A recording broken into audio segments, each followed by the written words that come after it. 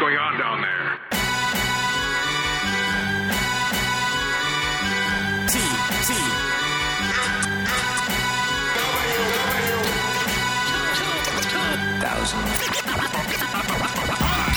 Aaron, welcome to WTF at TCG. Hey, been a bit. Yeah. Welcome, dear guest, Aaron, to WTF at TCG. It's a podcast where we talk about the TCG. Yeah, I figured that from the name. By the way, were you at TFCon? Did you see the great panel that I did with the guy about the TCG, how to get into it? Yeah. It was, Yeah, I was sitting right next to you, Chris. Yeah. You're way behind on getting videos up, so that may be why you've forgotten. It's been a while. I remember that great PowerPoint slide. I remember the part where someone also, I think, thought we were from Wizards and started asking us for Wave 3 spoilers. Yeah, that was fun. And before I made up a whole bunch, you cut in and said we don't have any. Stomping all over my fun. Well, guess what? Now we do. But before we talk about that, we're also joined by Drew Nolosko once again. Hello, Drew. Hey guys, how's it going? Good to be on the show again. Yeah, welcome back. It's going all right. We got some positive Canadian news related to the game basically today from the coalition of Toronto retailers. And we've also got a whole pile of news for the world because y'all basically are moving into your Wave 3 push. That seems pretty exciting. We are. Oh, I have been dying to show this stuff to the world for quite some time now. We've been working on this actually much longer than you guys might have imagined. The coordination with Hasbro has been pretty intense. Yeah, seeing all of the Siege basically like artwork and style showing up was quite a surprise. Also seeing little dudes who turn into guns made me think of a conversation we had with you guys some months ago, and it's another one of those ones where I'm trying to think if I could have heard the moment of silence that might have said something way back then. I try really, really hard to keep a neutral tone and a neutral face, but there was a conversation that I had with you guys that was pretty spot on, I think. Yeah, we're not going to like break down everything because the Wave 3 reveal happened a little while ago, so we're pretty sure most folks listening to this are aware of a lot of the new stuff, and we've got some new stuff to talk about. But I have two quick things before we get into the Wave 3 stuff, if you're up for it. Yeah, let's do it. Number one, this one is basically on behalf of the community. I got to throw it out there. Is it time yet to find out what your Wave 1 tanks deck list was? Oh my god! I still haven't spoiled that. I'm not saying that we got to know it right now. I'm just putting it out there. Yeah. So the thing that was unusual at the time about that deck was a lot of people have sort of found the deck or very similar, but the key thing at the time when people were talking about decks is I was running an all blue tank deck, and a bunch of the tank decks ended up getting there. But the idea that you just basically sit back and do nothing but be the maximum defense was where a lot of tank decks have ended up. Okay. But I was running that a little bit earlier because I have the benefit of foresight. Let's just call it. Yeah. There's some cool updated tank stuff coming up. Okay, cool. I have a couple general questions once we go through the spoilers. The other one is I was going to mention I had two great ideas to start off this discussion when we set up this podcast, and you guys basically took my thunder twice. One of them was going to be, hey, would you say if we looked at a list of the Siege toy line, would that basically be like a character list? And then you dropped one of the spoilers you dropped on us, so that kind of solved that. The other one was, hey, no pressure, did you guys see that infinite combo deck? But then today you guys completely took my thunder out on that one. Okay, want to talk about that one for a bit? Sure. Yeah, like I will say, like, I would direct our listeners, if they really want to see a lot of details, like that note you guys dropped, I super appreciate how much detail you went into in there, especially with all of the alternate solutions, because one of those was the one I was 100% behind. And speaking to someone who was 100% behind it, which was just limiting the number of extra turns, I really appreciate that you guys went in there and also explained why that didn't do enough. I'm used to, in my brief time with Tabletop, seeing erratas, bans, and restrictions being a kind of a list of cards and then often a couple nebulous statements, and that's about it. I felt there was a lot of transparency here, and that was really above and beyond, so I want to say thanks for that. You're welcome. That transparency is super important to us. We want people to know why we're making pretty important decisions like this. And the specific reason why we didn't go for the limiting the extra turns is because while that would have limited this specific iteration of a degenerate combo, we were concerned about future iterations if we left the engine intact. Yeah. And so what we really needed to do in order to provide longer term stability for the metagame was kill the engine. Yeah. I had not considered the sheer, I guess, meat of swap parts in that combo until the note had laid out. It wasn't just that it was swapping a couple things, it was taking two fully equipped specialists covered in specialist things and switching those around, which kind of opened my eyes a little bit. And if we left the engine intact and just nuked this specific deck, and there's a few variations of this deck. There's a version that we made of the Infinite Combo deck that adds a little bit more burn to try and burn through a Torox. But there's every time that we add a specialist card to the game, it would have added new options for this engine to do new types of degenerate things. So by killing the engine, we still have the freedom to make cool specialist-related cards, and that's really important to us because specialists are, one of the three main types of character breakdowns. Right. Yeah. And I mean, in the long term, it definitely creates like a neat moment in the history of the game. I know that basically, it even said so in the note on Facebook. No one seemed to really think Swap Parts was going to be the one card that did it. And so now we once had the Sergeant Cup in joke. Now we have the Swap Parts in joke. Yep. I already saw someone like banding around like, hey, what are we going to call the pre-Swap Parts ban format? What kind of eternal name? And then I was just like, let's call it the Swap Parts format. Like, fully immortalize that poor card. We're going to encase one in Lucite and stick it on the windowsill. Yeah. I mean, just here's my last little thing on that. I'll also just say that card always had it coming because every time I played it, anytime anyone played it, I'd always have to stop the game and go like, just so you know, there's no swap going on in that artwork. First Aid's giving him something. He's not giving him the hoverboard. Like, spoiler alert. Hey, maybe he is giving the hoverboard. Maybe that just happens in the next panel. Maybe he needs the hoverboard to go help other people swap parts later. I was like, this is just a misleading ploy for Tailgate to get more presents, because everyone thinks if they give him something, he'll give him the hoverboard, and he never does. This card was degenerate from the start. But yeah, I think that you guys handled that. I think you handled it pretty well. I mean, obviously, there's a lot of community discussion going on. I told Aaron, I think it would be weird for me to start discussing my thoughts on the community reaction with you guys, like, sitting right in the room. But it also seemed like you guys did a ton of playtesting outside of just that one deck list. Was that all done in like the space of that last 3 weeks? Yes, we did a crash program on this. Okay. And a bunch of people spent a significant amount of time, including some folks.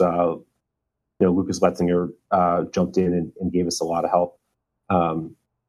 Other folks from the Duel Masters and Magic team jumped in. When we have a kind of a critical thing like this, we want to make sure we get on top of it quickly.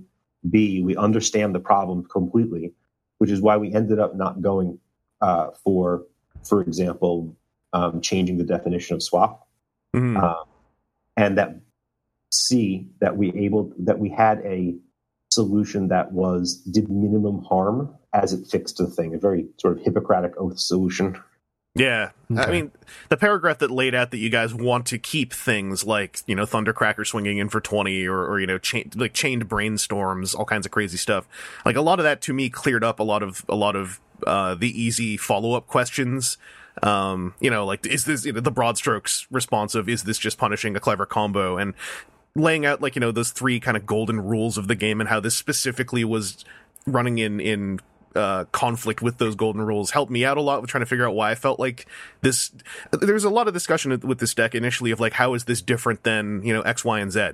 And I kept thinking like, well, this deck is obviously different because it's infinite, but that's kind of a broad strokes answer. Laying out how it conflicted with the goals of the game, I think was really helpful for me, at least. And that was our purpose. And I'm glad that came through very strongly. one of the key things for us is this is a 2-player game and people have to take turns. So there are all kinds of things that you can do in this game that are crazy and may result in you KOing an enemy character, and then the other person gets a turn. And so in some extreme situations, you'll be able to take an extra turn, and then the person takes a turn after that. And that was pretty important for us to preserve. And then secondly, we want to make sure that, and this is why we didn't do, like, let's say we could go back in time, swap parts would have been a different card, right? Like there would have been some different design elements. Maybe we would have put it in set 2 and it would have cost stars, as an example. Mm-hmm. It's important for us to minimize the dissonance between what you read on the card and the, quote, truth of what that card says. And the Transformers team gets to make that choice for our game. And it's not something like there's a blanket company statement at WotC that we must all keep our games performing this way. And the Transformers team's values that very strongly, particularly as we're a new game. If you read the card, it does. You know what the card does. So that's why we did show. That's specifically why we chose not to errata the card, because it obfuscates what's going on to someone. Yeah, right. And like this is my personal feelings. Like I'm kind of glad it didn't come down like. The type of errata I would have been okay with was one that was a very broad strokes one about extra turns. A specific card errata, like I can deal with it for 1 or 2 cards, but mostly due to like my own poor memory. Once there are like a number of erratas on a lot of specific cards, it becomes harder for me to kind of remember all of it. Yes. Exactly. And so, even though I'm not against erratas, like I appreciate the notion behind not wanting to alter what's written on the card. Like in general, I feel like no matter how one responds to this, like whether or not one agrees with it, at least it's clear where you guys were coming from. We know that not everyone's going to agree with our decision because people have different priorities for their own play, and that's cool, right? Like we all come into this game and all of our games seeking different things at different times, but we wanted to make sure that the lay of the land was as clear as possible in as few words as possible. And that definitely went into our decision-making process. Yeah. Would it be a somewhat correct train of thought to think that, given that it was like a 3-week crash course of work, it's not likely you guys are going to be actively seeking a ban solution, like constantly? Because I mean, obviously one of the reactions is like, does this mean, card bans are a thing now? With the amount of work put into that note, I got the impression that this was a lot of work that you probably don't want to be doing constantly. I'll say 2 things there. No, we're not. We don't look out and seek to ban cards on a regular basis. In general, we prefer to catch this kind of stuff earlier in the design process, and B, if something doesn't fall out of those boundaries that we're setting, those 3 philosophy statements that we had, things that the metagame can deal with internally. Like that's one of the cool things about trading card games is if something's getting powerful, most of the time there are other deck choices you can play to deal with that. But in this particular case, there was no other deck choice that solved it. Once we figured out how the deck could beat the Taurox opening the game on the other side, there's no coming back from this deck. So that's why we had to take the action. And it also gives me a lot of confidence in the future of this game, because the first thing I thought was, okay, if Taurox is the answer, how long until we figure out how bulletproof an answer he is? How much testing will, various voices in the community have to do? And then it turns out you guys all did that testing in a super duper crash course. So yeah, and I will say that the extreme amount of commentary from the community was helpful because we looked at all of it. I mean, you guys were playtesting this as while we were, and that was a valuable resource for us to help make the right decision. Aaron, I forgot. Did you have anything else you wanted to throw in about the Infinite combo? No, it's along with what you said, I think the only people I've seen terribly negative reactions out of are the types that are like, but I found a way to guarantee a win every time. That just makes it boring for everybody else. But that means I win, and it's like, that's a little bit outside the spirit of the game, right? It's not you're not playing solitaire while holding somebody else hostage. You're playing a game. Well, and legit props to the guy who created like the specific deck list in question. Like he seemed quite set on like, I don't actually want this deck to be like the one deck that wins the game. I just made it because I could, and I made it to show people it's possible. Like it didn't seem like he was like protective of keeping this thing legitimate. So I forgot who it was that came up with the list, but I wanted to give a quick shout out for that too. I appreciate when someone comes up with something like that, but then says, also, I'm completely fine if this is dealt with. Yeah, props to that player for his her deck building skill. That was a pretty innovative take on how to approach the metagame, and that was awesome. And I hope they can live with the fact that they, were the one who put the gun to the side of the head of swap parts, and that its ghost will haunt them for the rest of time. Anything? I think actually I was going to say anything else about it. I think that basically covers most of the infinite combo stuff. As I said, dear listener, if you haven't, please go read the note and explanation that these folks put up on Facebook. It is really comprehensive, far more comprehensive than I honestly was expecting, and it left me quite satisfied. Moving on from there, we do have some spoilers. We've got 2 characters, a battle card, and then another character. Technically 3 characters. 3.5 characters? It'd be 2.5. That's 2.5 characters? 2.5, 3.5. Let's start off with the one that I was talking about first, which is Alpha Trion, Cybertronian Sage. Now, this is the one where originally I was going to ask you guys, could one look at the Siege toy line and kind of guesstimate most of the character list from there? But then you drop this Alpha Trion on me and Aaron, whose artwork looks very much not like the Siege packaging artwork while staying in the style, whose robot mode looks a whole lot like an Alpha Trion that came out a couple years ago. This seems like it's original art as opposed to shared packaging art. Am I off course or on course with that? This art is a sort of half and half. It is a modification of some Hasbro library art to bring it into the style of the world of Siege. Okay. And one of the things that we did with Siege in our collaboration with Hasbro, because we've been there pretty much from the beginning, is we put out so many more character cards that one of the advantages of the TCG is we can show all the other characters who may not be able to make it into a toy line. Mm-hmm. So we worked with Hasbro to show, to include a whole bunch of characters in their sort of Cybertronian or Cybertronian-ish look and feel, so you can see what they're doing and where they are in the story of War for Cybertron Siege. Okay.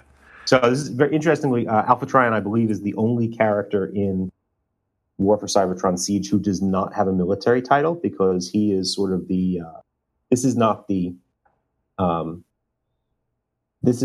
son of Primus version of Alpha Trion. This is the ancient Sage, Autobot Sage sort of characterization of Alpha Trion. Yeah. Oh, that's cool. I mean, I was also going to ask about all those military titles once we got to another character, so I'll bank that one. I want to stay focused on Alpha Trion for a sec here, because this dude he's 11 stars, and if I were to encapsulate him, he's kind of like the way his abilities and flip powers read is it's kind of like a slightly less scary version of Optimus Prime Battlefield Legend. It's entirely possible that Alpha Trion taught Optimus Prime everything he knows. Yeah, and then Optimus, being younger, is able to do it a little bit, faster, a little bit more frighteningly with his youth and all that. But yeah, Alpha Trion, when you flip to his alt mode, you can return an orange action from your scrap pile, as opposed to any action. And when he attacks in robot mode, you can play one of the blue pip actions you flipped, as opposed to any action you flipped. Obviously, that also runs with the fact that he's 11 stars instead of 13 stars. And I think that's pretty cool as far like that concept you just said, like that clicks with me. It makes a lot of sense. Also, this seems like a way to have that play style, perhaps with slightly less of the inherent guilt one might have running Battlefield Legend, just on anybody at their local gaming space. This guy also brings in, I just want to mention, the spaceship tag once again. He sure does. I don't want additional spoilers because we have plenty to talk about, but if you're able to say so, is this the set where spaceships get a little bit of spaceship love, or are they still just chilling out and adding to the list? It's possible that there might be some spaceship love in this set. All right. Just bouncing off that.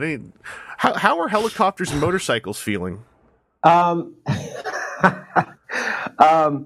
gonna. One of those I have heavy interest in because it keeps me fed.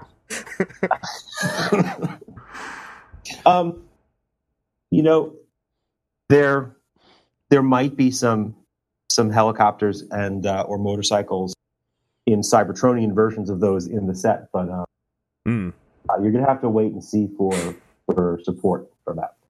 That was probably the deepest flathead screwdriver into the crevice of the locked door I'm going to be going for in this one. You mean you're not going to take that opening and stick it? Well, I mean, yeah. I could also keep hammering on the door until I get taken out by security. Yeah, he's got to rope-a-dope you a little bit. He's got to make you feel secure and then go for it again. But thanks for calling it out. So I will say this: there is a particularly favorite spaceship support card in this set that also features Alpha Trion in all new art. Okay, cool. Because also, I mean, I couldn't help but notice, that super rare Shockwave also being a spaceship, and then my boy from Wave 1, Shockwave, being a spaceship. There's a lot of spaceships I'm kind of waiting to just drop on people's heads. And it's one of the themes of War for Cybertron Siege overall. So you'll see spaceships show up in both 1 and 2. Goody. Aaron, before we I kind of bulldozed you a little bit, and aside from helicopters are basically like spaceships but within the atmosphere. How are you feeling about Alpha Trion? Well, the thing that I think's neat about it is it's a thing that when I first saw it, looks to be trying to draw more people into balanced decks between orange pips and blue pips. It seems like so many people's strategies out there are, if you're not leaning hard one way or the other, what's the point? Definitely. And you can use inverted to cheat if you have to, which is what my Blitzwing RC Thrust deck kind of did. And I think that trying to make something built, to utilize Alpha Trion better, you're going to have to be balanced, or else you're not going to get those benefits. You are. And then one of the other things I want to point about Alpha Trion is specifically his lower star cost in relation. He interacts with action cards, gives you some options to do this type of play, but also includes star cost actions. And obviously star cost battle cards seem to be the ones that are also the new location of the multi-pip data bank, basically. We're in Wave 2 we saw, and we're going to talk about one in Wave 3. Multi-pip cards definitely are still happening. They seem to, as of now, and I agree with this approach, be confined to star cost cards to prevent some ludicrous decks. And also, I think to kind of keep Metroplex in a certain level of check. But that definitely, now that I think about it, the limitation, quote unquote, right, of which pip type to use technically doesn't apply to a multi-pip card that has orange and blue on it. So that's interesting. So that is one of the rares. That's rare number 1. That's character card number 1 in the set. I only just noticed that. Yep. So I guess bouncing off that, let's talk about the other character card we got here, because I was told that you really wanted to talk about this fella. This is character card, another rare, number 32, Raider Needlenose, the Air Force Soldier. And this is a fella, as this was described to us, this was you guys getting a chance to really specifically work a character into the Siege style for your own purposes, as opposed to just playing off what the toy line's doing. Yeah, and so this is all new art. And one of the things that's pretty cool about War for Cybertron Siege 1 and 2 is that we worked with Hasbro to reimagine some number of the characters as all new art in specifically what their Cybertronian forms are. So you guys might remember Needlenose from G1. He was a jet fighter, but he had a very specific body form in his alt mode that was very different from a lot of the other G1 fighters. And so when we made the Cybertronian style jet, we pulled in a lot of those aspects. His name Needlenose. He has this, at least in this G1 version, because his G2 version was much more of like a jump jet. Yeah. Sorry, his not G2. He was a special repaint of a Combiners Wars character. Oh yeah, the club version. Sorry, I was defaulting to a Cyberjet in my head. Yep, those are the only 2 times that he's shown up as a toy. And so going back to that G1 version, he had the Delta wings, and he had a sort of very prominent nose and tail. And so we took some of those elements in, and as part of the redesign, showed what a Cybertronian trijet version of that alt mode is. Yeah. Okay. Yeah. It's also kind of neat to run with the theme of the Decepticon jets having this sort of uniform Tetrajet silhouette that is then altered depending on the character. There's also looking ahead to Siege Part 2, there's a particular favorite of mine where we go with a non-fighter jet plane version of what that Tetrajet looks like. Oh man, a Tetra truck. No, it's a plane. Oh. But its G1 version was not a fighter jet. Ah, okay. So yeah, this was really exciting to be able to do this. And then we made some updates to his bot mode to reflect these specific changes. Like his wings are, just for alignment for what the character look at a very detailed level looks like. Mm-hmm. This was super exciting for us. And it really represents sort of the pinnacle of us syncing up with Hasbro in the creation of this game. Cool. In that we are able to do where appropriate and with Hasbro's, the Transformers team's input. And I just want to give a shout out to some of the folks over there, Matt Clark and John Warden and Chris Nadeau from the various creative groups of visual writing and toy have been absolutely fantastic partners as part of this entire creation of War for Cybertron Siege. Oh, and it speaks a lot to, I guess, like the confidence behind the game from the Transformers team side as well, like integrating this much without making it feel like the toy line or the card game is being utterly dependent on the other side. Syncing up with Siege without relying on having a whole bunch of pack-in cards as well or something like that. Also, I don't want to poke too much about it, but I'm very curious about this whole Siege 2 thing, but I'm guessing we're going to find out about that in a few months. Several months. Here, let me say this. Now that you know that it's not restricted to the toy line, mm-hmm. Imagine what we can do when we're working with Hasbro on a broader palette. And so we broke the toy line up, sort of kind of roughly in the story order, kind of taking input from that, taking input from the waves in which the toys are released. And then we got to show in both this set, in Siege 1 and Siege 2, some really cool things that sort of broaden the world of Siege. Okay. I mean, the military titles thing definitely feels like it's trying to flesh out, like, at least like a sort of broad ranking system. Yeah. It's funny. That actually exists in the toy line. When you look, except it's done in glyph form, not in words. Like when you look at each Siege package, right on the front in the toy package, there's on the left hand side there's the name of the character, and then there's a glyph on top of it. Right. That glyph is these words. So this is a bit of a specific toy line related question. I'm pretty sure this is a no, but in the packaging, they're also doing a whole lot of weird stuff with blacklight ink. We did not take part in that. No. Okay. You guys should poke them. I'll put my blacklight flashlight back then. You guys should poke them and get them to lend you some of that blacklight ink. I had a very brief moment where I was going to say, like, oh, there's one card. And it's like, no, we did not. There's one card. Quick, guys, get that card. No, we did. There's no blacklight. There's no hidden messages or symbology on the TCG. Okay, I mean, if you were to sneak one in, I would definitely say, like, if you could sneak in some glyphs that, when translated, read RIP swap parts, that would be pretty cute. On that note, the one other thing about those titles, this is just where my brain goes. I'm sure you guys are already locked in on stuff, but at some point, it would be great if you guys could get some just really, like, unglamorous titles in there, like Janitor, or, I don't know, like on one of the mini cons or Battle Masters, like one of them that's maybe just like a broom or something like that. Like pick a character you really don't like and just give them. How do I say these things without spoiling what stuff is? I like how I say, can we have a broom? And it leads to, how do I not spoil things? So I will say this. There's another card that we haven't gotten to yet, but a lot of characters who were previously Target Masters are now Battle Masters, right? Like, right. That is the new term for characters who were originally released there. And there are some cool things that we get to do with that. All right. I hope, by the way, anyone listening to this who is maybe writing things down, like take note of that, so that, in 3 to 6 to 8 months, when this all like swings around, we can piece together what he's talking about. Because that's also one of my favorite things about these discussions we have.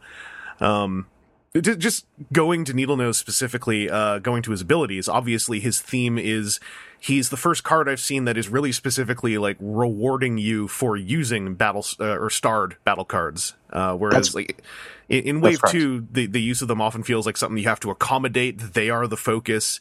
Your deck is making room for them to the point where sometimes decks come together and you're just like, I would make room for a star battle card, but I like this deck layout as it is with these characters. This is a character who is straight up saying, no, please use star battle cards.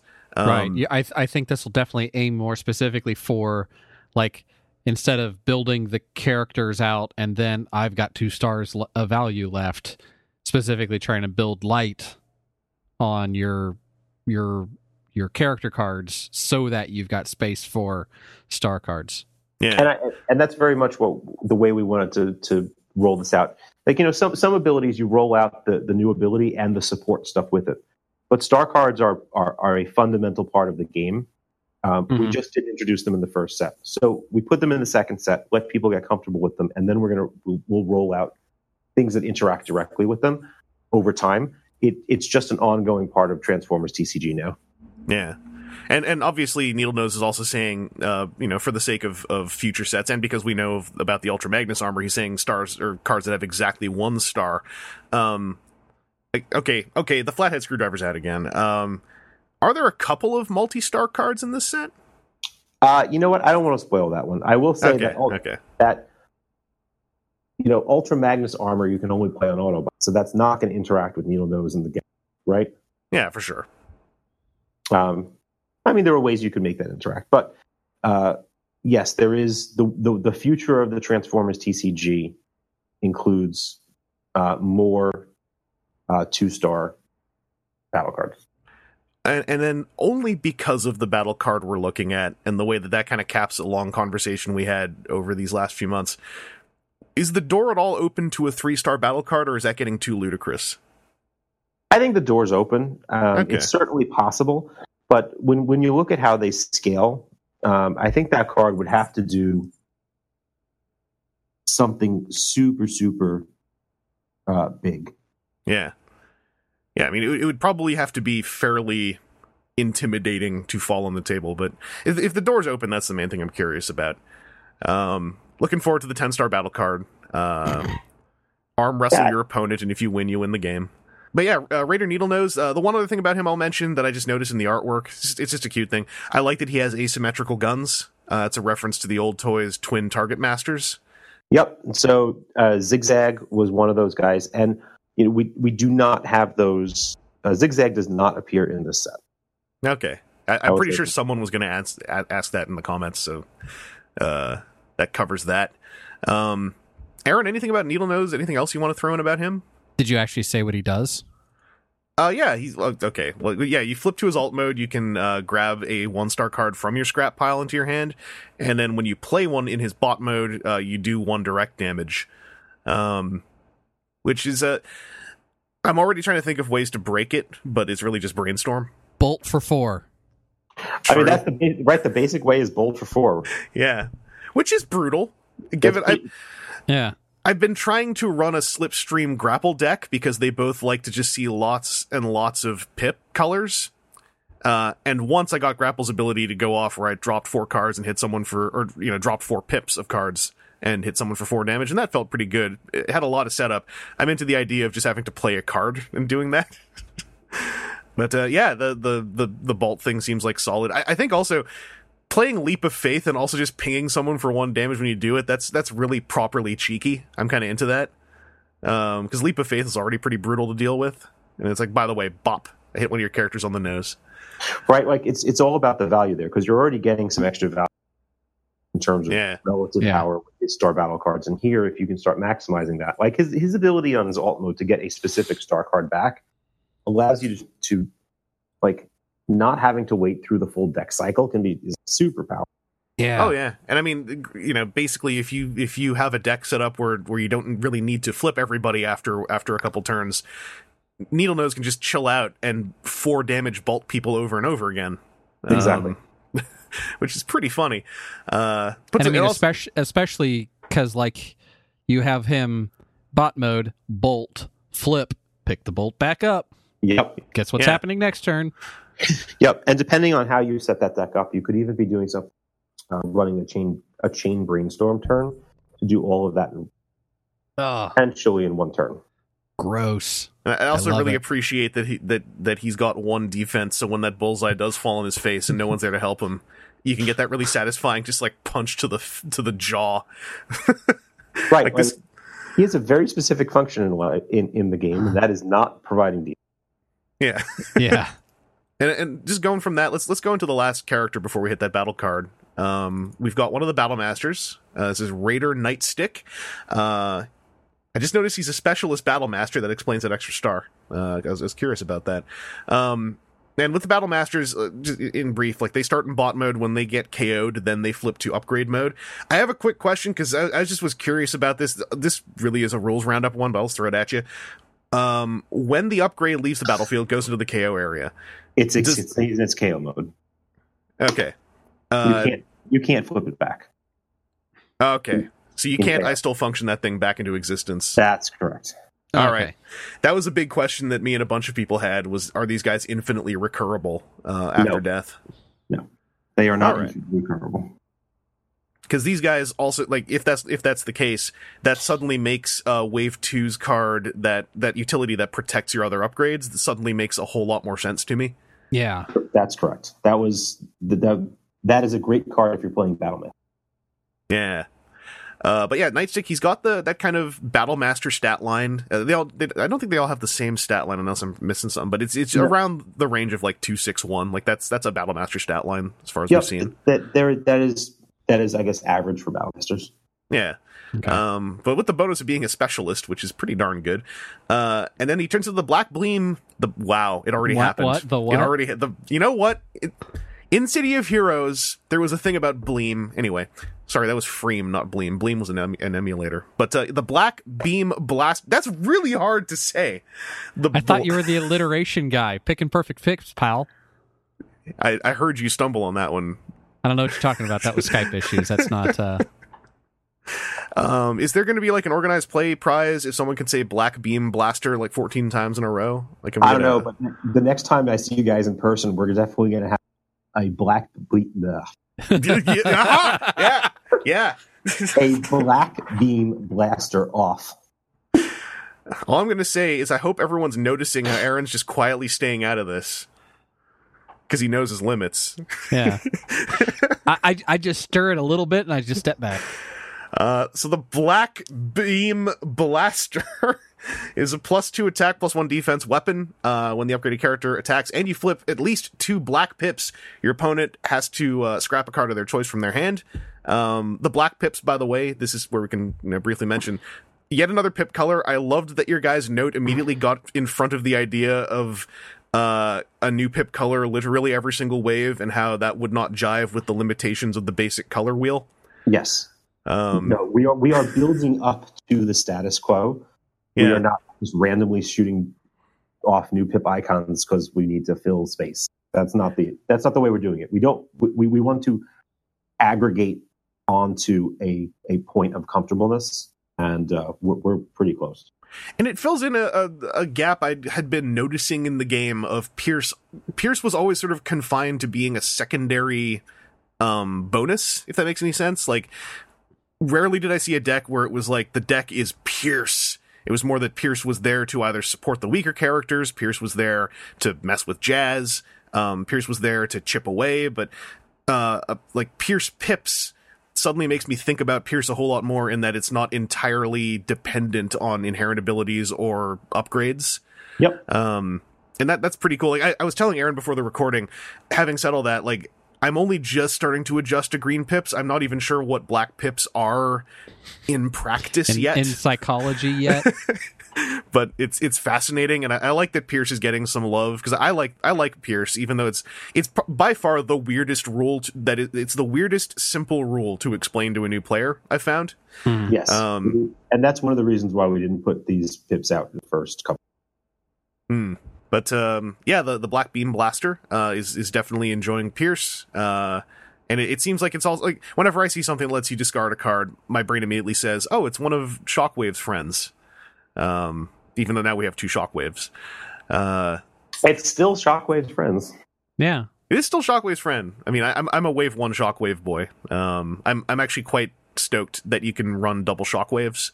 Yes. That makes me happy. Double Shockwaves is pretty fun. I like that it feels like whenever you guys have the chance to accommodate a deck of just one guy, the star counts always end up aligning just right.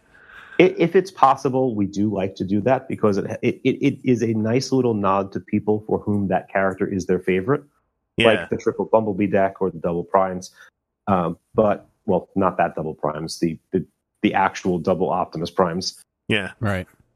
But yeah, it's a nice little thing that we do where we can, but it's not an overriding. We would not like specifically try and force that to happen if it's not now. Oh yeah. I just like that it exists because I mean, once you actually like, I've run the Wave 1 Bumblebee deck and it's a fun deck. Although like once you run it, I find like the one thing you notice is the gimmick is that they all fit in the deck. There's not really like this unified, cross character synergy that's extremely overt outside of they're all cars. In general, those are never going to be the best decks because characters tend to want to interact with other characters, dissimilar things, to unite to a better purpose than have three guys that are basically the same, similar spaces in the game. Although shouts out to TCG Rollout, I am still a proponent of double Starscreams. That was one of the most surprisingly fun, kind of dumb decks I've ever run. I agree. That deck is a lot of fun. It's a real goofy deck that it does really well until about the third act of a match with somebody, and then suddenly it's like, oh wait a second, my Starscreams are dying. It feels almost in character, that a double Starscream deck would hit hard out of the gate and then eventually lose. I still love it, but Nightstick, Aaron. Once again, I'll pass over to you. You got anything you want to throw in about Nightstick or the what did he turn into, Aaron? How do you the Black Beam Blaster? Look at you show off. Look at this show off, friggin' engineering technician helicopter man saying all the fancy words. Precision in language is important. No, I like seeing more things like weapons that give a bonus to defense, or when you have things in other slots that protect the other way. Yep. To add like value or different ways to build. I think it'd be interesting to see armor that gives a bonus attack that is off of something like this as well, that just it gives a different flavor and kind of feel to it, on top of just being like more shooting, I guess. Yep, and that's part of one of the reasons why he costs a 6-star as opposed to 5, and also that's very specifically why this card design was done with Nightstick as the character, because Black Beam weaponry in Transformers always has had a disorienting effect as part of it, and we represented that two ways. One with the discard. Oh, okay. If you can get the Black Beam to actually hit, the double Black Pips. Right. And then secondly, it provides defense, and that's one way we sort of interpret that disorienting effect. Okay. Cool. I know it's in character and all that, but also I think it's funny that he is the Black Beam Blaster that reacts to Black Pips, and I was wondering if we could also have the Blue Beam Bazooka and the Orange Ray Rifle. I will get Ken Nagel on that ASAP. Okay. It can be the Red Ray Rifle if we want to keep all the alliteration going. I mean, we did not make up the name Black Beam Blaster. That's existed in Transformers lore for. I know, but it aligns so perfectly in a very blunt way with the mechanics. It would be just funny if we could. It truly does. The Blue Beam Bazooka would. Sorry, you know what? I'm gonna erase all the words. The Blue Bomb Bazooka would make my day.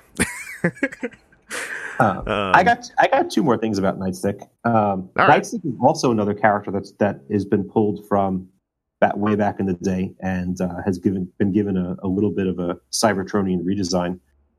He was originally the target master partner for Cyclonus, and I just want to mention Cyclonus is not appearing. All right. If we're gonna if and when you see Cyclonus, he'll be done more on theme with how you imagine Cyclonus might show up. But this particular this particular, he was so right for the introduction of black pips that we pulled him in, absent his target master partner. Mm-hmm. Second thing I want to point out is who's wielding him. Yeah, that's like a just distinct enough arm shape that I'm not sure. I've actually wondered, because I haven't seen much discussion in any of the battle masters in their weapon mode. Yeah, I mean, I was eyeballing one of those hands, but I think one of the first Autobot one that was revealed, it was kind of like it was just a monocolored hand, and I couldn't really discern it. This one has like some rounded forearm detail inside of a boxy shell, which feels like a very toyetic oriented detail. And immediately, the problem is the first person I thought of was Cyclonus, because G1 Cyclonus had a turbine forearm inside of a box forearm. I'm sitting there looking at it thinking Astro Train, but like the windows down the side. Sorry, I'm going to remain mum on this whole thing. Okay. I just want to spark the discussion.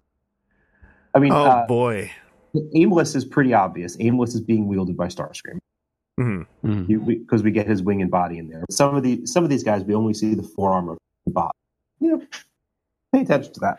I see the top of that. I think like space shuttle tiles, that blue-white color scheme. The lines as the windows. That wrist cuff also looks, again, looks very Galvatron-y, but given the line of reasoning for Cyclonus, that to me would nix Galvatron from the discussion as well. I will say Galvatron is also not appearing in this. All right, confirmed. It's not Galvatron's forearm. Oh boy. Y'all who are listening to this had better start dissecting all of these forearms in these Battlemaster reveals. Yes, none of them are random. Oh man. However, I believe some of them are characters that only appear to. Oh, that's a wrinkle, because now there's this entire Siege Wave 2 that could... Oh, boy. Yeah. We need to get the Masterpiece level, early Masterpiece level toy deductions going. There are some people who are just savants for, like, Transformers forearms, and I'm not even really joking when I say that. No, I agree. I guess there's a third wrinkle, is that some of the characters have had light redesign to be, bring them into Cybertronian form, and that generally affects the alt mode a lot more than affects the bot mode, but there's some of that in there too. And now that I've completely said all this disorienting information, I am really curious to see what people do.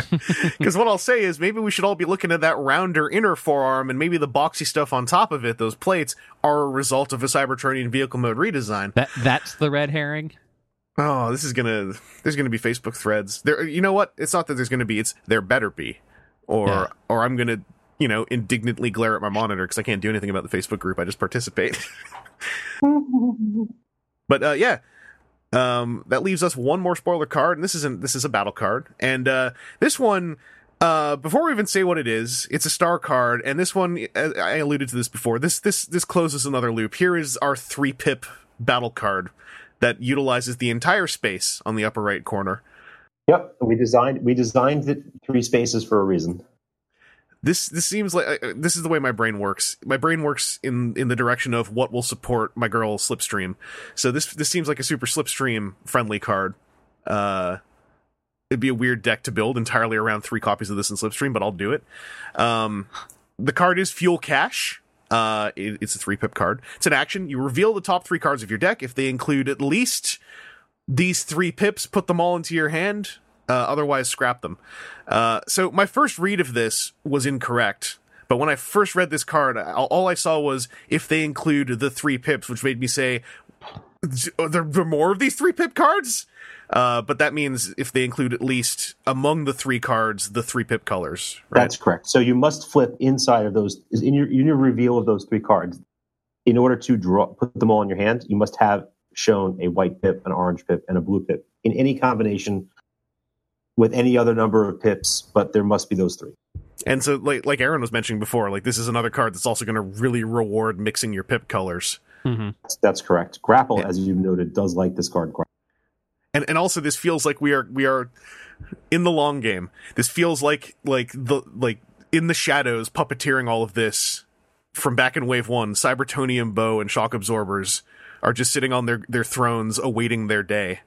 And that is something that we very much like to do in We like to push things out that encourage you to go back and look at cards that you have already collected and to be able to create those new interactions. And we do it for a bunch of reasons. We do it because it increases the number of combinations of cool things you can do. We do it because so it continuously gives value to older cards. Like they're yours, they're in your collection, they're not going away. And we put things that say, hey, this old card now has a new life because it has a new environment. And that is something we like to do a lot. Yeah, I mean, I have there are basically 3 Wave 1. I have this Wave 1 pitchfork of these 3 cards that I always like. Every time we see these spoilers, I kind of glance back at them. One of them collectively, I treat them as one card just because they're so alike. Is Cybertonian Bow and Shock Absorbers.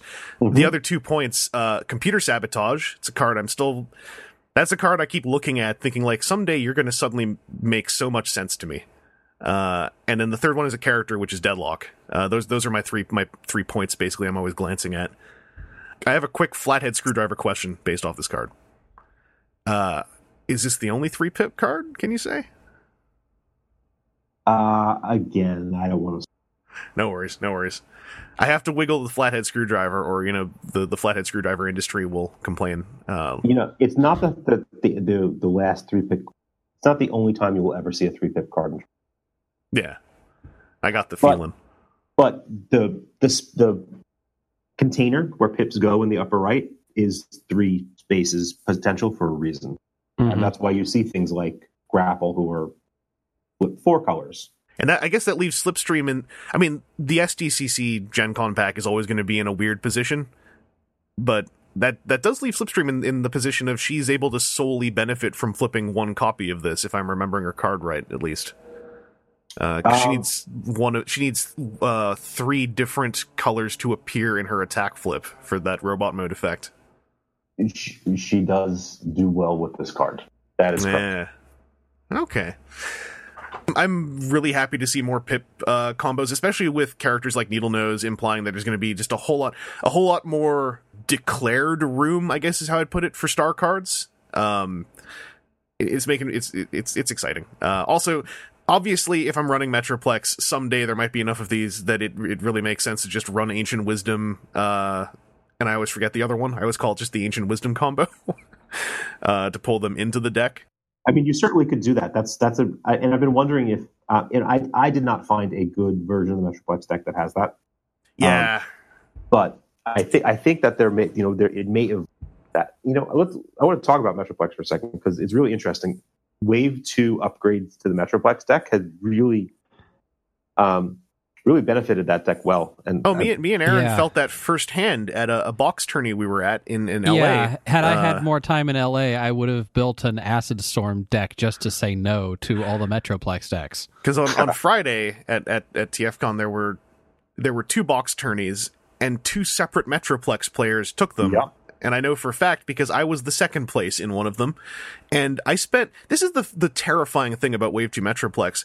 I spent the whole game thinking I was winning until literally the final turn when a clutch force field suddenly cost me the game because I realized, wait a second, my whole team disappeared over the course of those 4 ultimates that happened. It was very frightening. Yeah, it has been I would say one of the few points of frustration that from our point of view is people have doubted the strength of Metroplex and to some degree Devastator. And we knew that they were good out of the box. They were much more competitive when you tuned those decks. And it is gratifying to see people putting in that time to play test these upgraded versions of the decks and do well with them. Oh yeah, I mean Metroplex. I don't do this on purpose. I'm about to say I had the deck stack against him. In that, a lot of people see the giant card and think, is this just a, set designed to sell a giant card? And it was a real pleasant discovery to find out that, no, he's not only a very viable character, but he's an entirely unique play style as well. And having run some Devastator games, Devastator I think is even more. The idea of anyone doubting Devastator after playing it once is odd to me because you just have to run that. You can run the pre-con once. You probably will discover, you get the tower to 9 really fast, and then you put together your Tower 9, Tower 10 Devastator, and even if you don't win the game, it's an incredibly good feeling. Yeah, there's that big womp womp moment when Devastator combines and you just remove a whole bunch of damage. Yeah. I'm still trying to learn Devastator because his rhythm is just so odd to me, and I have the tower thing. My brain has a lot of trouble keeping up with multiple simultaneous mechanics, I've discovered, when I'm running Devastator, and I start thinking, I get worried with how I start snapping a little bit in stating what I'm doing, but I think to myself, like, I'm not actually mad about the game. I'm just in a very intense, focused mindset because I'm trying to remember to do all of these things to keep the tower going. Devastator is a very deck to play, and it's funny because a bunch of the complexity looks like it's coming from the tower, and there definitely is that element there. But there's a significant amount of complexity that comes from being able to play 6 characters. Oh, absolutely. I've changed my initial thoughts on how to tweak his deck just from playtesting and realizing, like, the number of times I would simply need to swing in with 3 characters at once because my opponent is tapped out.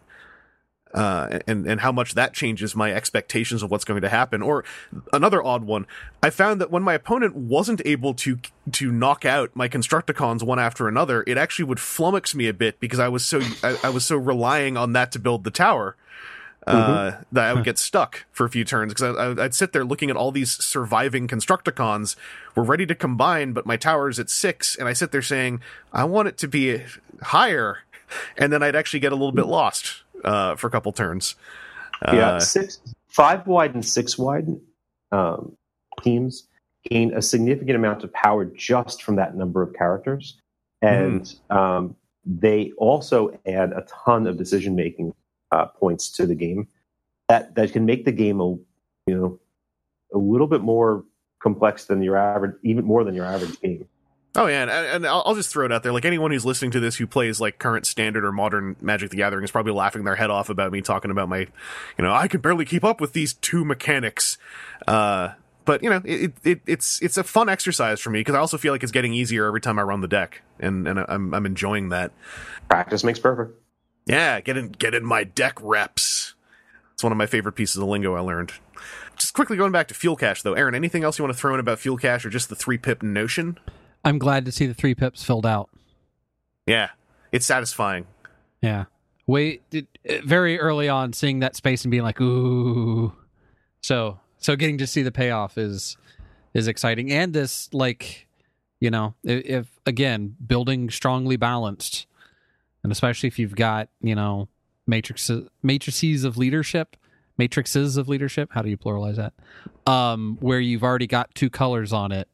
You could have a white, green, and then whatever else, and a whole lot of card advantage. Mm-hmm. Technically, it would be Matrix of Leaderships, because Matrix of Leadership is the name of the object that is the card. So you have 3 Matrix of Leaderships. Yeah, but Leaderships is I know it sounds terrible. That's why I kind of like it. But it's definitely something that I like. The action that makes you think about the design space around it and what you're doing, not just like, I'm going to play a fuel cache so I can draw a fuel cache. Well, that doesn't actually get you anything. Yep. And also just the notion that, 3 pips really is a thing. Also, as of this wave, there are 5 pip colors. Yes. Mm-hmm. And like when I was making the first version of my Slipstream grapple deck, it was actually really fun when I was just saying to myself, I will just make a stack of every multi-pip card. And with wave 2, realizing just how many of those there are. Granted that the first version of that deck ran really badly because I didn't actually think about the cards. I was just thinking about the pips, and then I got stuck a few times. But it's been a fun one I've been working on. Like, I don't think it's going to be a brutal, double primes killer of a deck, but it's just very fun. I've been enjoying playing grapple. Yeah. And also, in our local group, we always meet new people who we then can explain Solar Storm Grapple to, which is a thing from... I forgot if we talked to you about it, but that was the name he had when he was released as a toy in like 2011, I believe. We had the Grapple discussion because remember we were talking about how Grapple was my favorite character as a kid. Yeah, Yeah, someone was asking us about why we keep saying Grapel and Solar Storm when it's not written on the cards. We'd explain the thing to them, and then they'd say, "Wait, so they put Solar Storm in front, but then also changed his name to Grapel?" And we're like, "Yeah, sometimes things get a bit nuts." But yeah, those are our card spoilers. So I'll just say right here. I got one more bit about Field Cache. All right.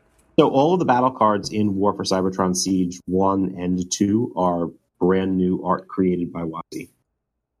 Yes, excellent. Okay. And so for fans of IDW comic art will return in future sets. Here, somewhat because of timing, somewhat because we wanted to flex our art muscle here and make some very specific stuff. We did all the battle card art. And in this particular piece, sort of just like hinting at the world we're living in. It's a really terrible sign. The Autobots have to hide Energon and sort of graffiti their little like rebel Autobot symbol on the wall. Just throwing their tags up. Yeah. This world Cybertron is not in a happy place right now. Yeah. Well, and just a quick question bouncing off that. I'm not sure how much it's in your purview, but once the set is out, once the cards are all spoiled and then released, is it going to be cool for the artists who worked on them to pop up and go like, "Hey, I worked on this card and this card"? Absolutely. All right, then I'd like to encourage the artists who worked on them to please pop up and say, "I worked on this card and this card," so I can get going on making a chart. So if you look at the credits document, the credits doc, we list the folks who worked on art. We just don't put it on the cards because that's sort of how Transformers does it, and we are Transformers. Oh yeah. I like on a fan end, like my goal. I don't have the wherewithal to do it myself because it's the kind of thing that I would happily delegate to someone. But I'm hoping that the fan base can put together an Excel sheet and start just matching up, like, for instance, the IDW panels, like this card is this panel from this issue with this artist, etc. That's something I would love to see on a fan wiki. It's something that I absolutely would not be able to do myself because I know that I don't have the wherewithal or the willpower, but if it could just manifest somehow, I'd be so happy. I can say that the battle card art done by Volta Creations, now a studio of Keyword, and under the art direction of Sarah Pettery-Duchier. Oh yeah, no, Sarah's good people. She's also very good at Twitter. Yeah, and definitely, like, worst case, I don't know, maybe I'll poke her on Twitter, go like, "Hey, I have a Google Doc. Can you look at it?"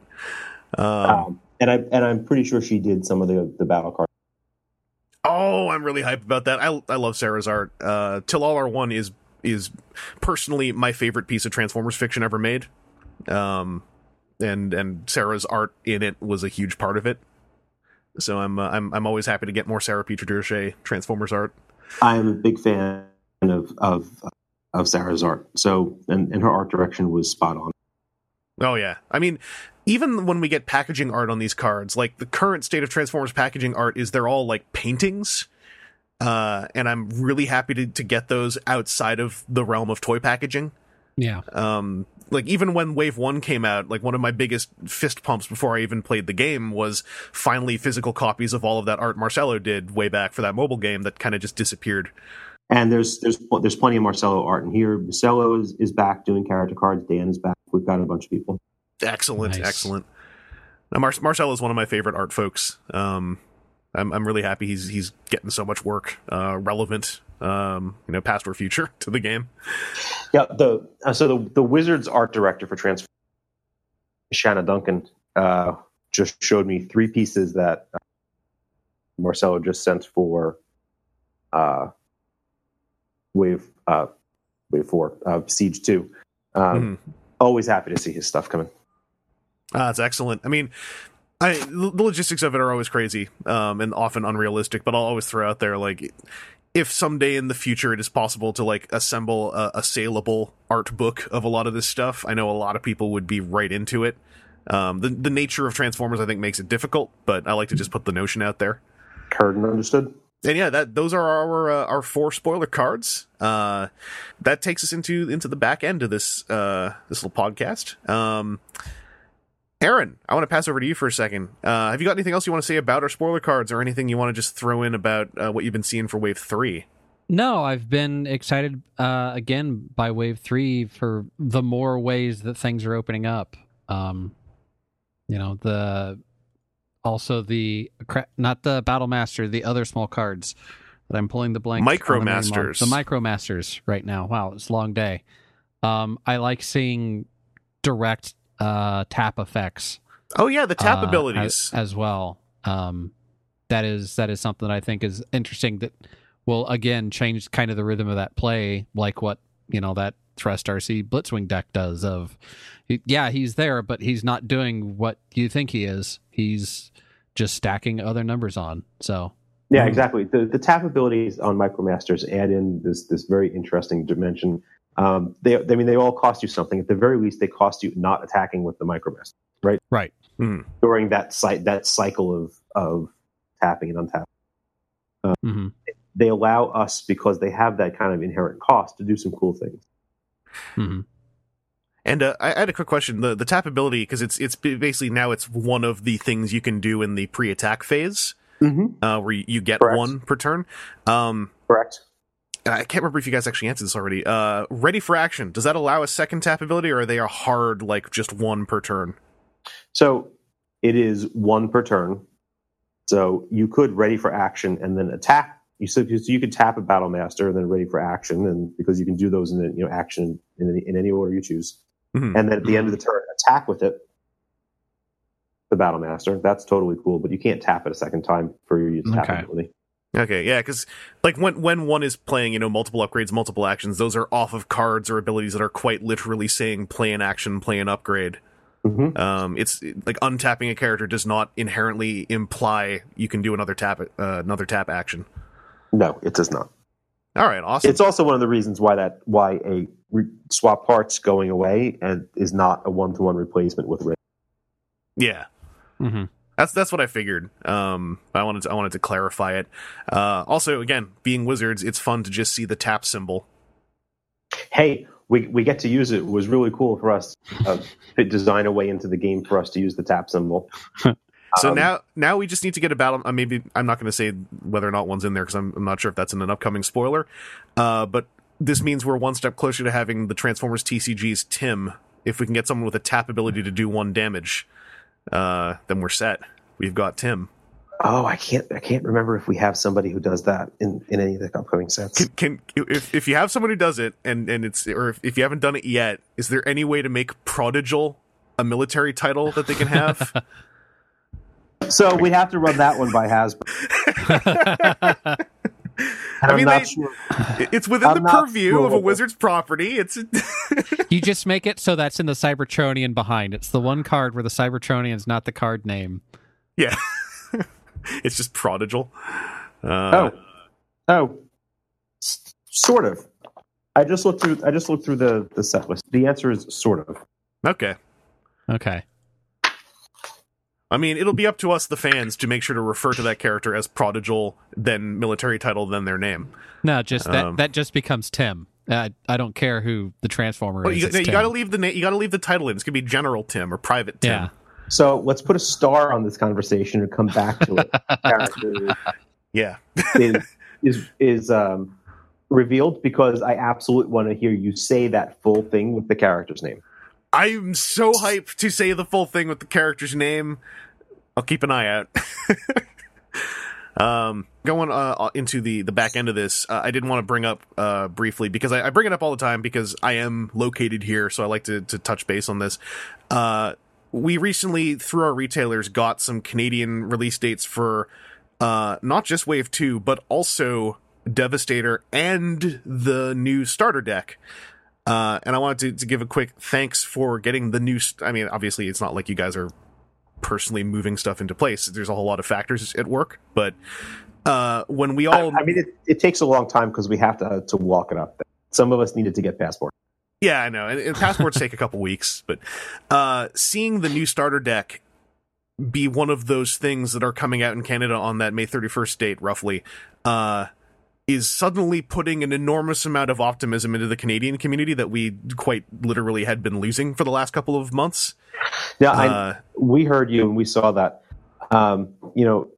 There's been a lot of speculation as to why does it take a longer time to release in Canada, and I mean, there are details I can't go into, but like people have pretty much, there were a few people who have identified it, and they have to do with language and import restrictions. Yeah, and I think we're getting better at it. Yeah, I mean, I've laid out to some folks that like my understanding of just factories as someone who pokes people for info a lot in the toy side of things is that factories tend to fall under what one could refer to as trade secrets that literally are just not shared to the public, and that's, full stop. Correct.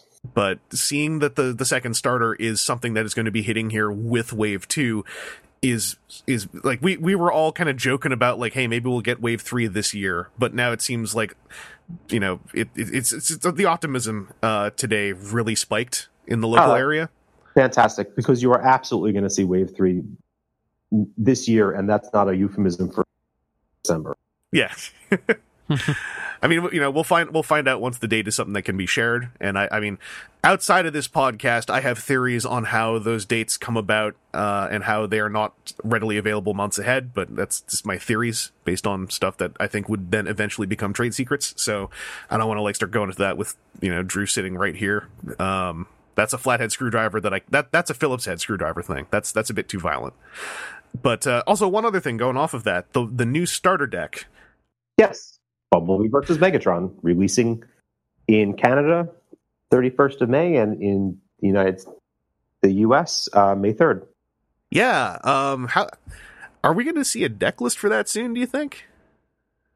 I think we can get one of those up on pretty soon. All right. I have questions about the contents of that, but a deck list would basically answer most of those questions. So if a deck list is on the way, I don't really want to poke too much about it.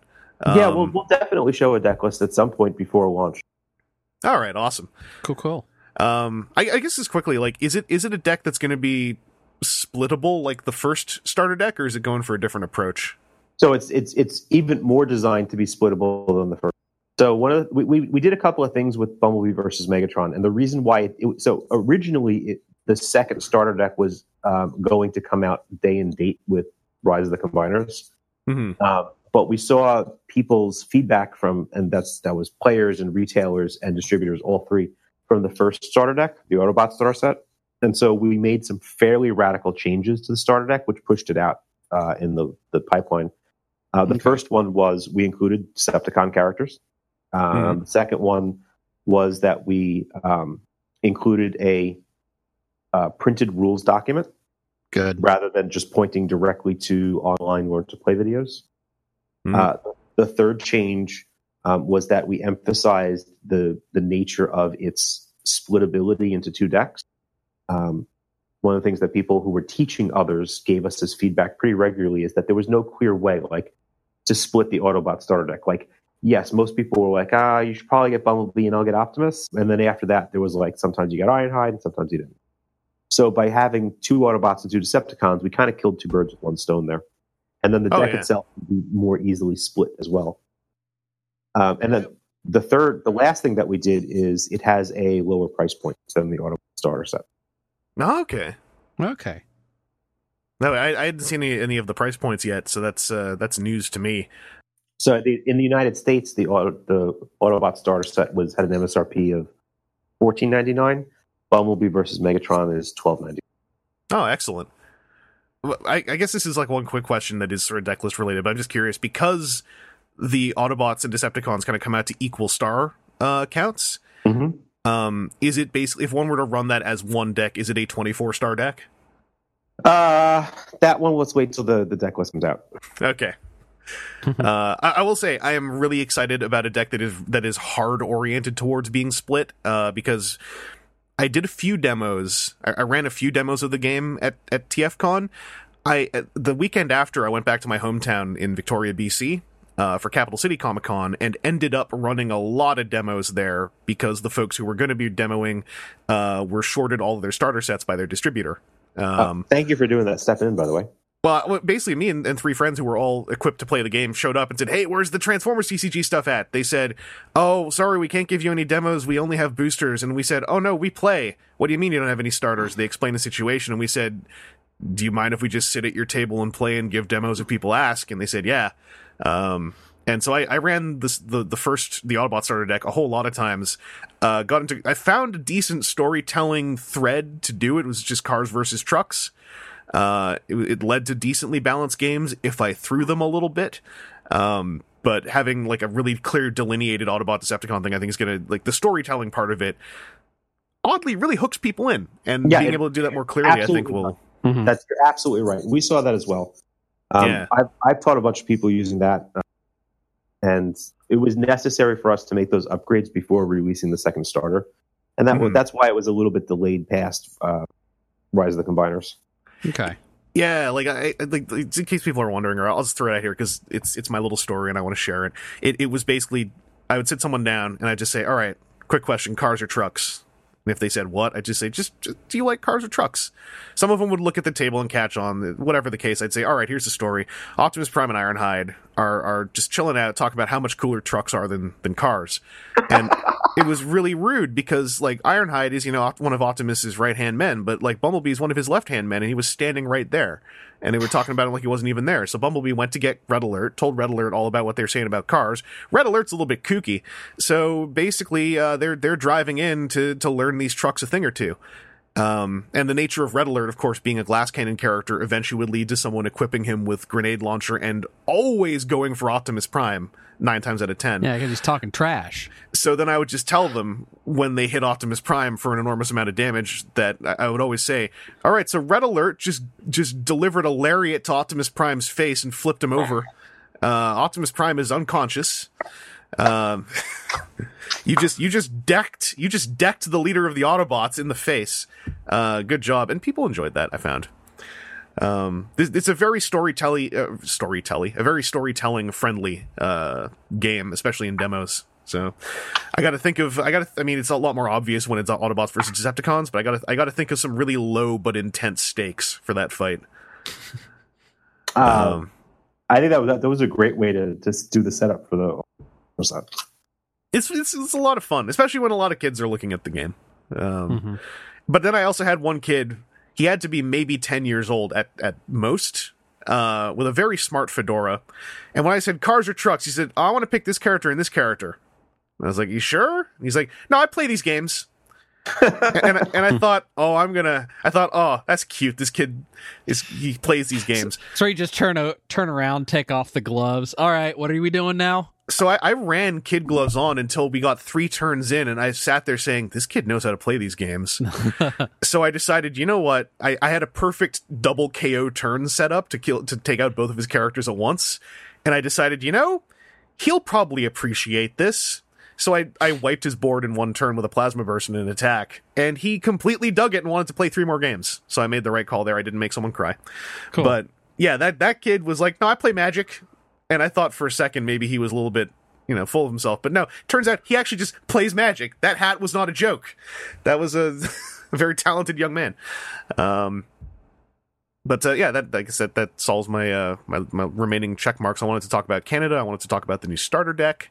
Yeah, I guess we're rolling through spoiler season. You all over in Seattle must be enjoying watching the speculation. I'm loving it. So one last question for you guys. Okay, so who do you hope that we have bringing into Siege who is or believe to not be in the Toilet line? I'm going to not say my usual answer.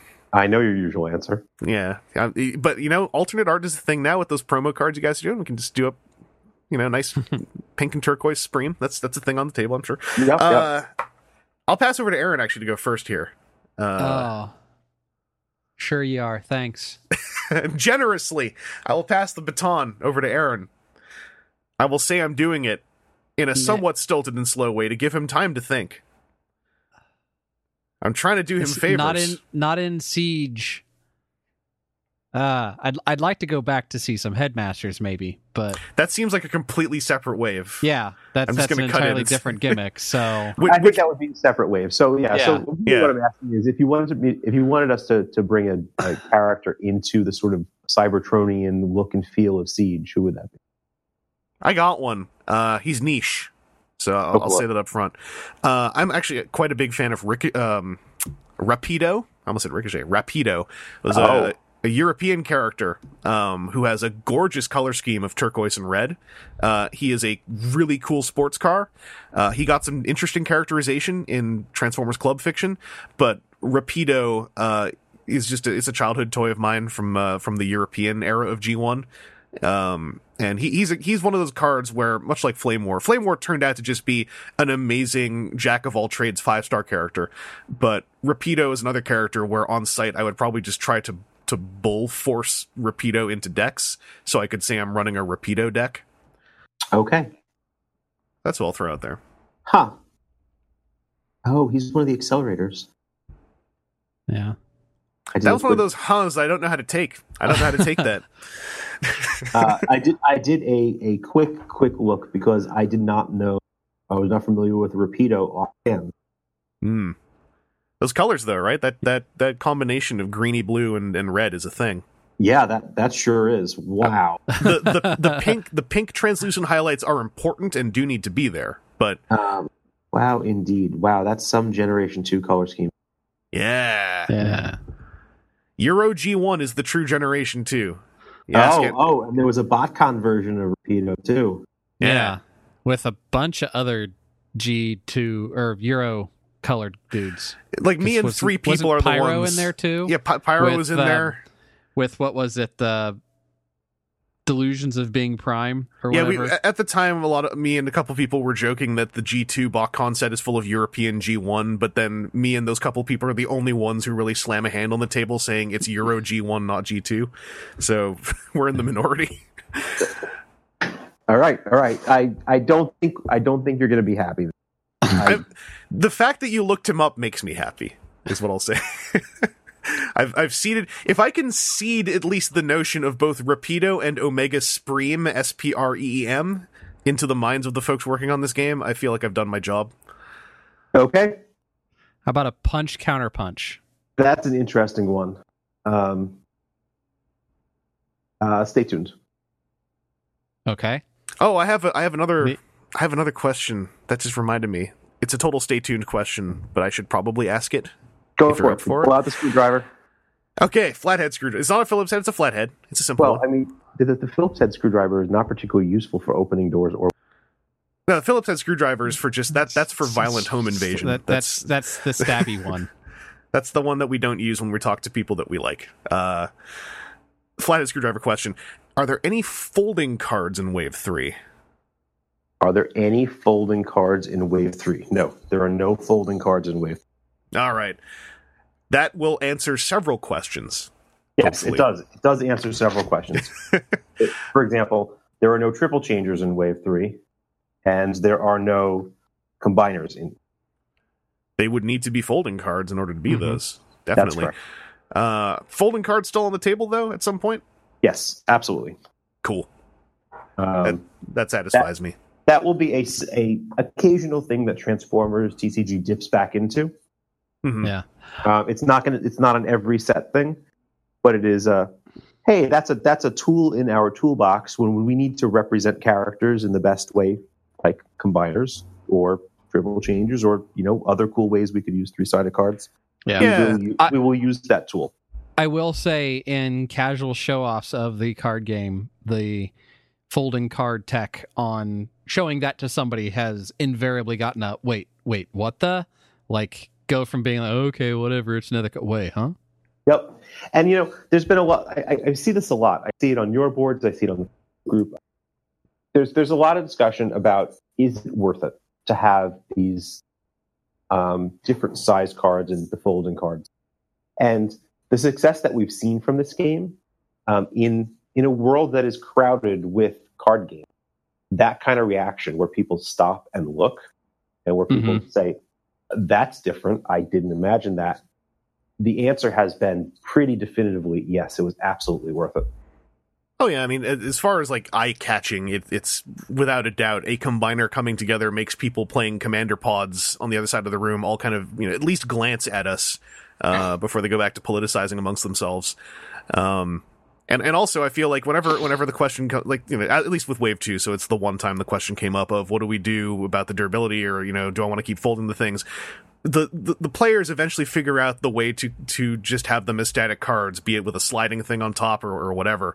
And so I think it kind of solves itself. And like, in Wave 3, technically there is a new physical thing in Wave 3 for Transformers, which is a standard size card with a holographic side. I mean, that's not new at all in the field of card games, but for the game it is. Right. Which leads, like, I have this speculation that I'll just throw into the wind. Is I feel like right now, like Wave 3, as you've mentioned, we're still building the status quo in a sense. I feel like there is going to at some point be a set where we might still see a mechanic or two pop up, but I feel like we're getting closer to the set that just takes everything done before and then just takes all of these different unique ideas that defined previous waves and just says, let's turn them all about 90 degrees slightly and just make a set that is tweaked stuff that we already have in our utility belt. So you're definitely on the right track for some future sets. I wouldn't say that it is all in one set. I think that many of the tools that we're putting into the toolkit, like small size character cards, like folding cards, have one or more interesting applications that are big enough to sustain, some chunk of a set.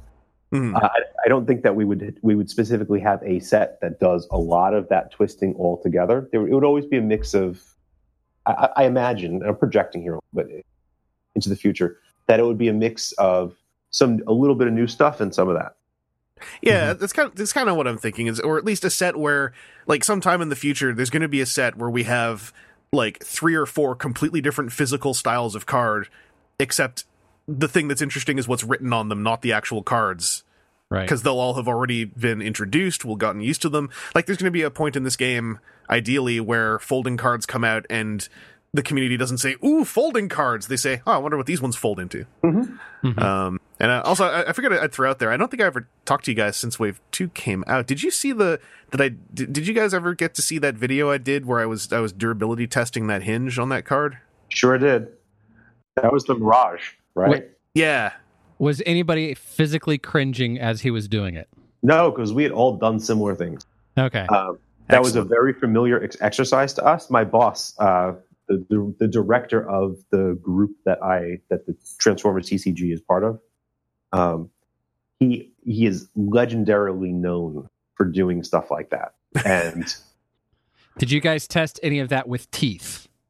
We did not chew on the card. No. They are non-toxic, I believe. So that, but nevertheless, don't chew on the cards. Yeah, don't eat cards. Doesn't do a great thing for the deck. Off the flip. But no, Charlie, that's my director's name. He would take the cards and just basically do what you did in front of executives, because everybody had the same questions, like, is this durable enough? And we wanted to show that, yes, we did our due diligence and QA did its job. Yeah, and it's a fascinating discussion, like where it always will, like, for I think for good reasons in the core of it, but the goalpost will always move in the discussion, especially on the durability of the Wave 2 folding cards when they were new to us. And at one point it was kind of like, well, if I fold it backwards on the hinge, it'll break. Yes. And I remember thinking, like, yes, it will.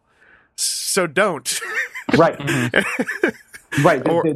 There were a couple of, we were following the discussion very closely, and there were a couple of frustrating points where people were effectively saying, if I do this thing to destroy the card, it will get destroyed. And man, that sucks.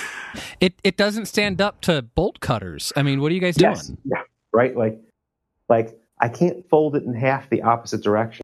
Well, and there was a discussion bouncing off of that, which was, again, my newbiness to a lot of the tabletop scene. it turns out this actually had some roots, but someone was like, it's real easy if someone gets mad, they could just reach over and rip your card in half if it's a folding card. And I remember saying like, well, yeah, I could go and rip a card in half if I get real mad, then I'm going to get thrown out of the shop if I reach across the table and rip my opponent's card in half. And it turns out there's an entire one of the quote unquote 3 pillars games that might have 3 syllables in its name. Oh wait, they both do. But it apparently had the local scene for it was known for people getting mad and messing with each other's cards. So I said, well, that's less of a problem of the folding card and more a problem of the humans involved. But yes, that's not something we can protect with. I guess you could put them into super hard sleeves.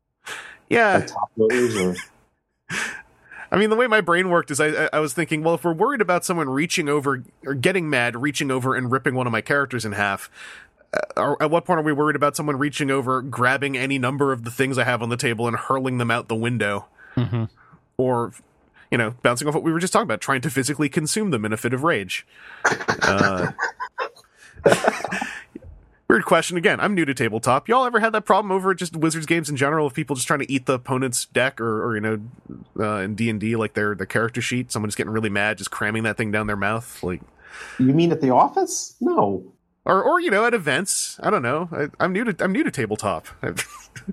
I mean, tabletop players are a pretty friendly bunch, and there have always been in any group of people who are coming together for their hobby. There are some people who not play by the sort of socially acceptable rules, and every hobby has its way of dealing with that.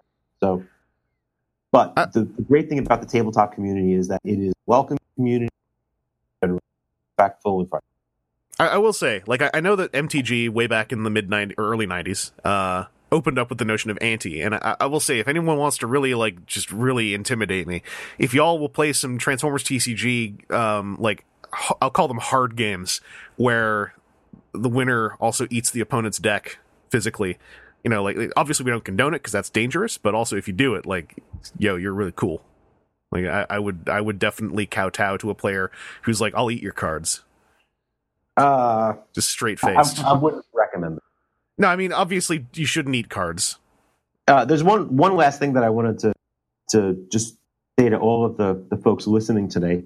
So the promo kit for in-store play is still available up until the cutoff date for stores to sign up for it is April 22nd, which probably means that there's a couple of days left.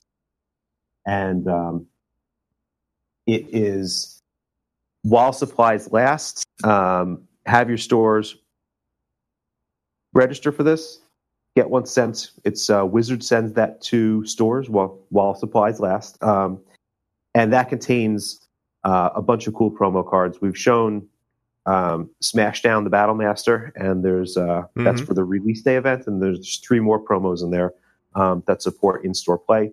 So if you guys have been fantastic, you two, Aaron and Chris, have been fantastic at helping build community, and the listeners to the cast, if you are looking to start community in your local game store, this is a great way to provide a little bit of incentive for your store owner or manager to sign up and start supporting play in the store.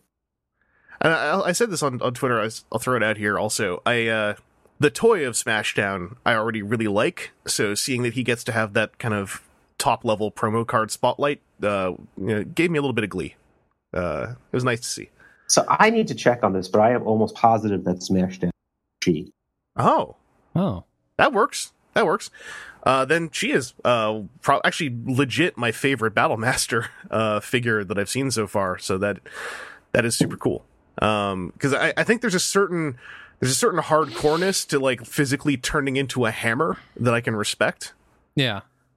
Right? I love that Battlemaster. I think that Battlemaster toy is absolutely fantastic design, and I cannot wait to get one. Yeah. Yeah.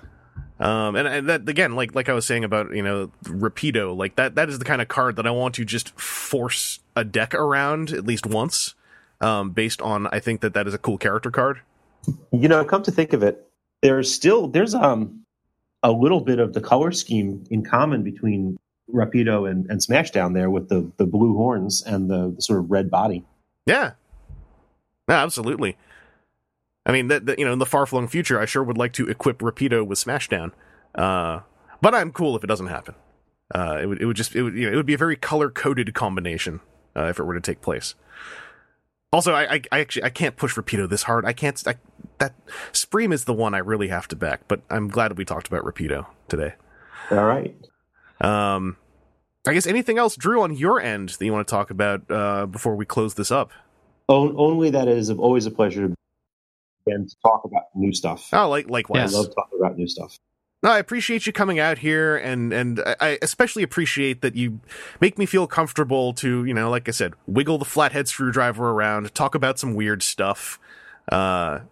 It feels like we're just having a regular podcast, which is one of the biggest things I can ask for, talking to someone who's also in industry working on some aspect of, Transformers media that we really enjoy.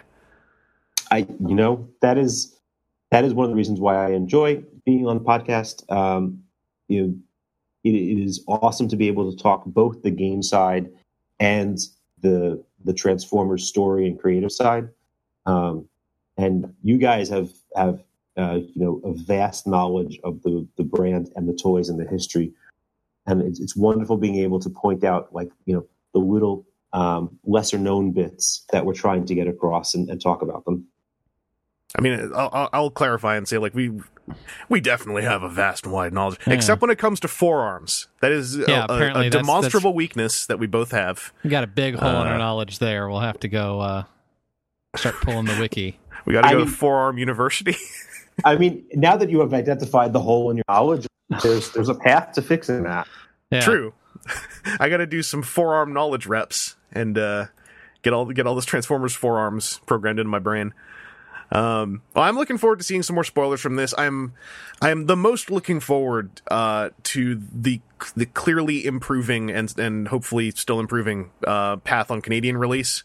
Because at the end of the day, I want my local scene to thrive. And like I said, today's news that we got from our retailers was a real big boon. And I'll throw out there too, in case Canadian retailers don't know this. Anyone listening in Canada, if your retailer doesn't know this, it's in fine print on the WPN page. Canadian retailers just have to be WPN stores. In the fine print on that Wave 3 promo page, it says Canadian retailers are just going to get the promo stuff as long as they're WPN. So double check with your store and mention that to them, and tell them hey, if you're not running Transformers, you ought to, because you're going to get promo cards if you do. So to do it. Yeah, I really appreciate you guys spreading that message. It's an important initiative for us to help onboard those stores. It's one of the big things that we're doing right now, making sure that people who want to play Transformers have local game stores that they can play in. And this is a big part of that. And especially if your local store, speaking to Canadians a lot here, if your local store is a scene of 5 or 6 folks, everyone wins having promo cards hitting the store. Right. You're all still going to be playing for them, but it's not like you're not facing the sheer numbers of an MTG event. And it to me, and in the local scene, definitely, we were all talking about it. It just makes it a lot more exciting, because it's not like we're going to have to beat each other up necessarily to get all these promo cards. There's going to be lots to go around. We're going to be able to make fun events around them, especially with those gold foil cards, whatever they are. Yeah. Whatever they are, can't wait to show them to the public. Just speaking specifically about Canadian stores, every Canadian WPN store outside of Quebec is going to be automatically sent the promo kit. So for Canadian players, if your store is already signed up as a WPN store, it'll be on its way. For everywhere else in the world, the store has to specifically go and sign up for that. But we've had some questions from stores who want to join this program but aren't already part of the WPN. They should just contact Wizards. They want to run Transformers as play in their store. Contact our customer support or retail support links on the webpage for more information if they want to sign up for being WPN stores. And with that, unless Aaron, do you have anything you want to throw in at the very end here? No. All right, then I'll just say thank you again, Drew, and somewhere out there in the ether, the ghost of John, for joining us. It's a pleasure as always. Hopefully we'll talk to you again the next time there's a cool thing happening. And to all of you listening, thanks for tuning in again, be it on YouTube or over at TFW directly. We do talk about the TCG stuff in these dedicated podcasts. When me and Aaron are on a podcast, sometimes if we got new stuff, we'll talk about it here and there on the even-numbered episodes, too, if you want to go and dig through some of those. But in the meantime, we will talk to you all later. Thank you, Drew, for our fourth time. Thank you again, guys. And take it easy and stay safe.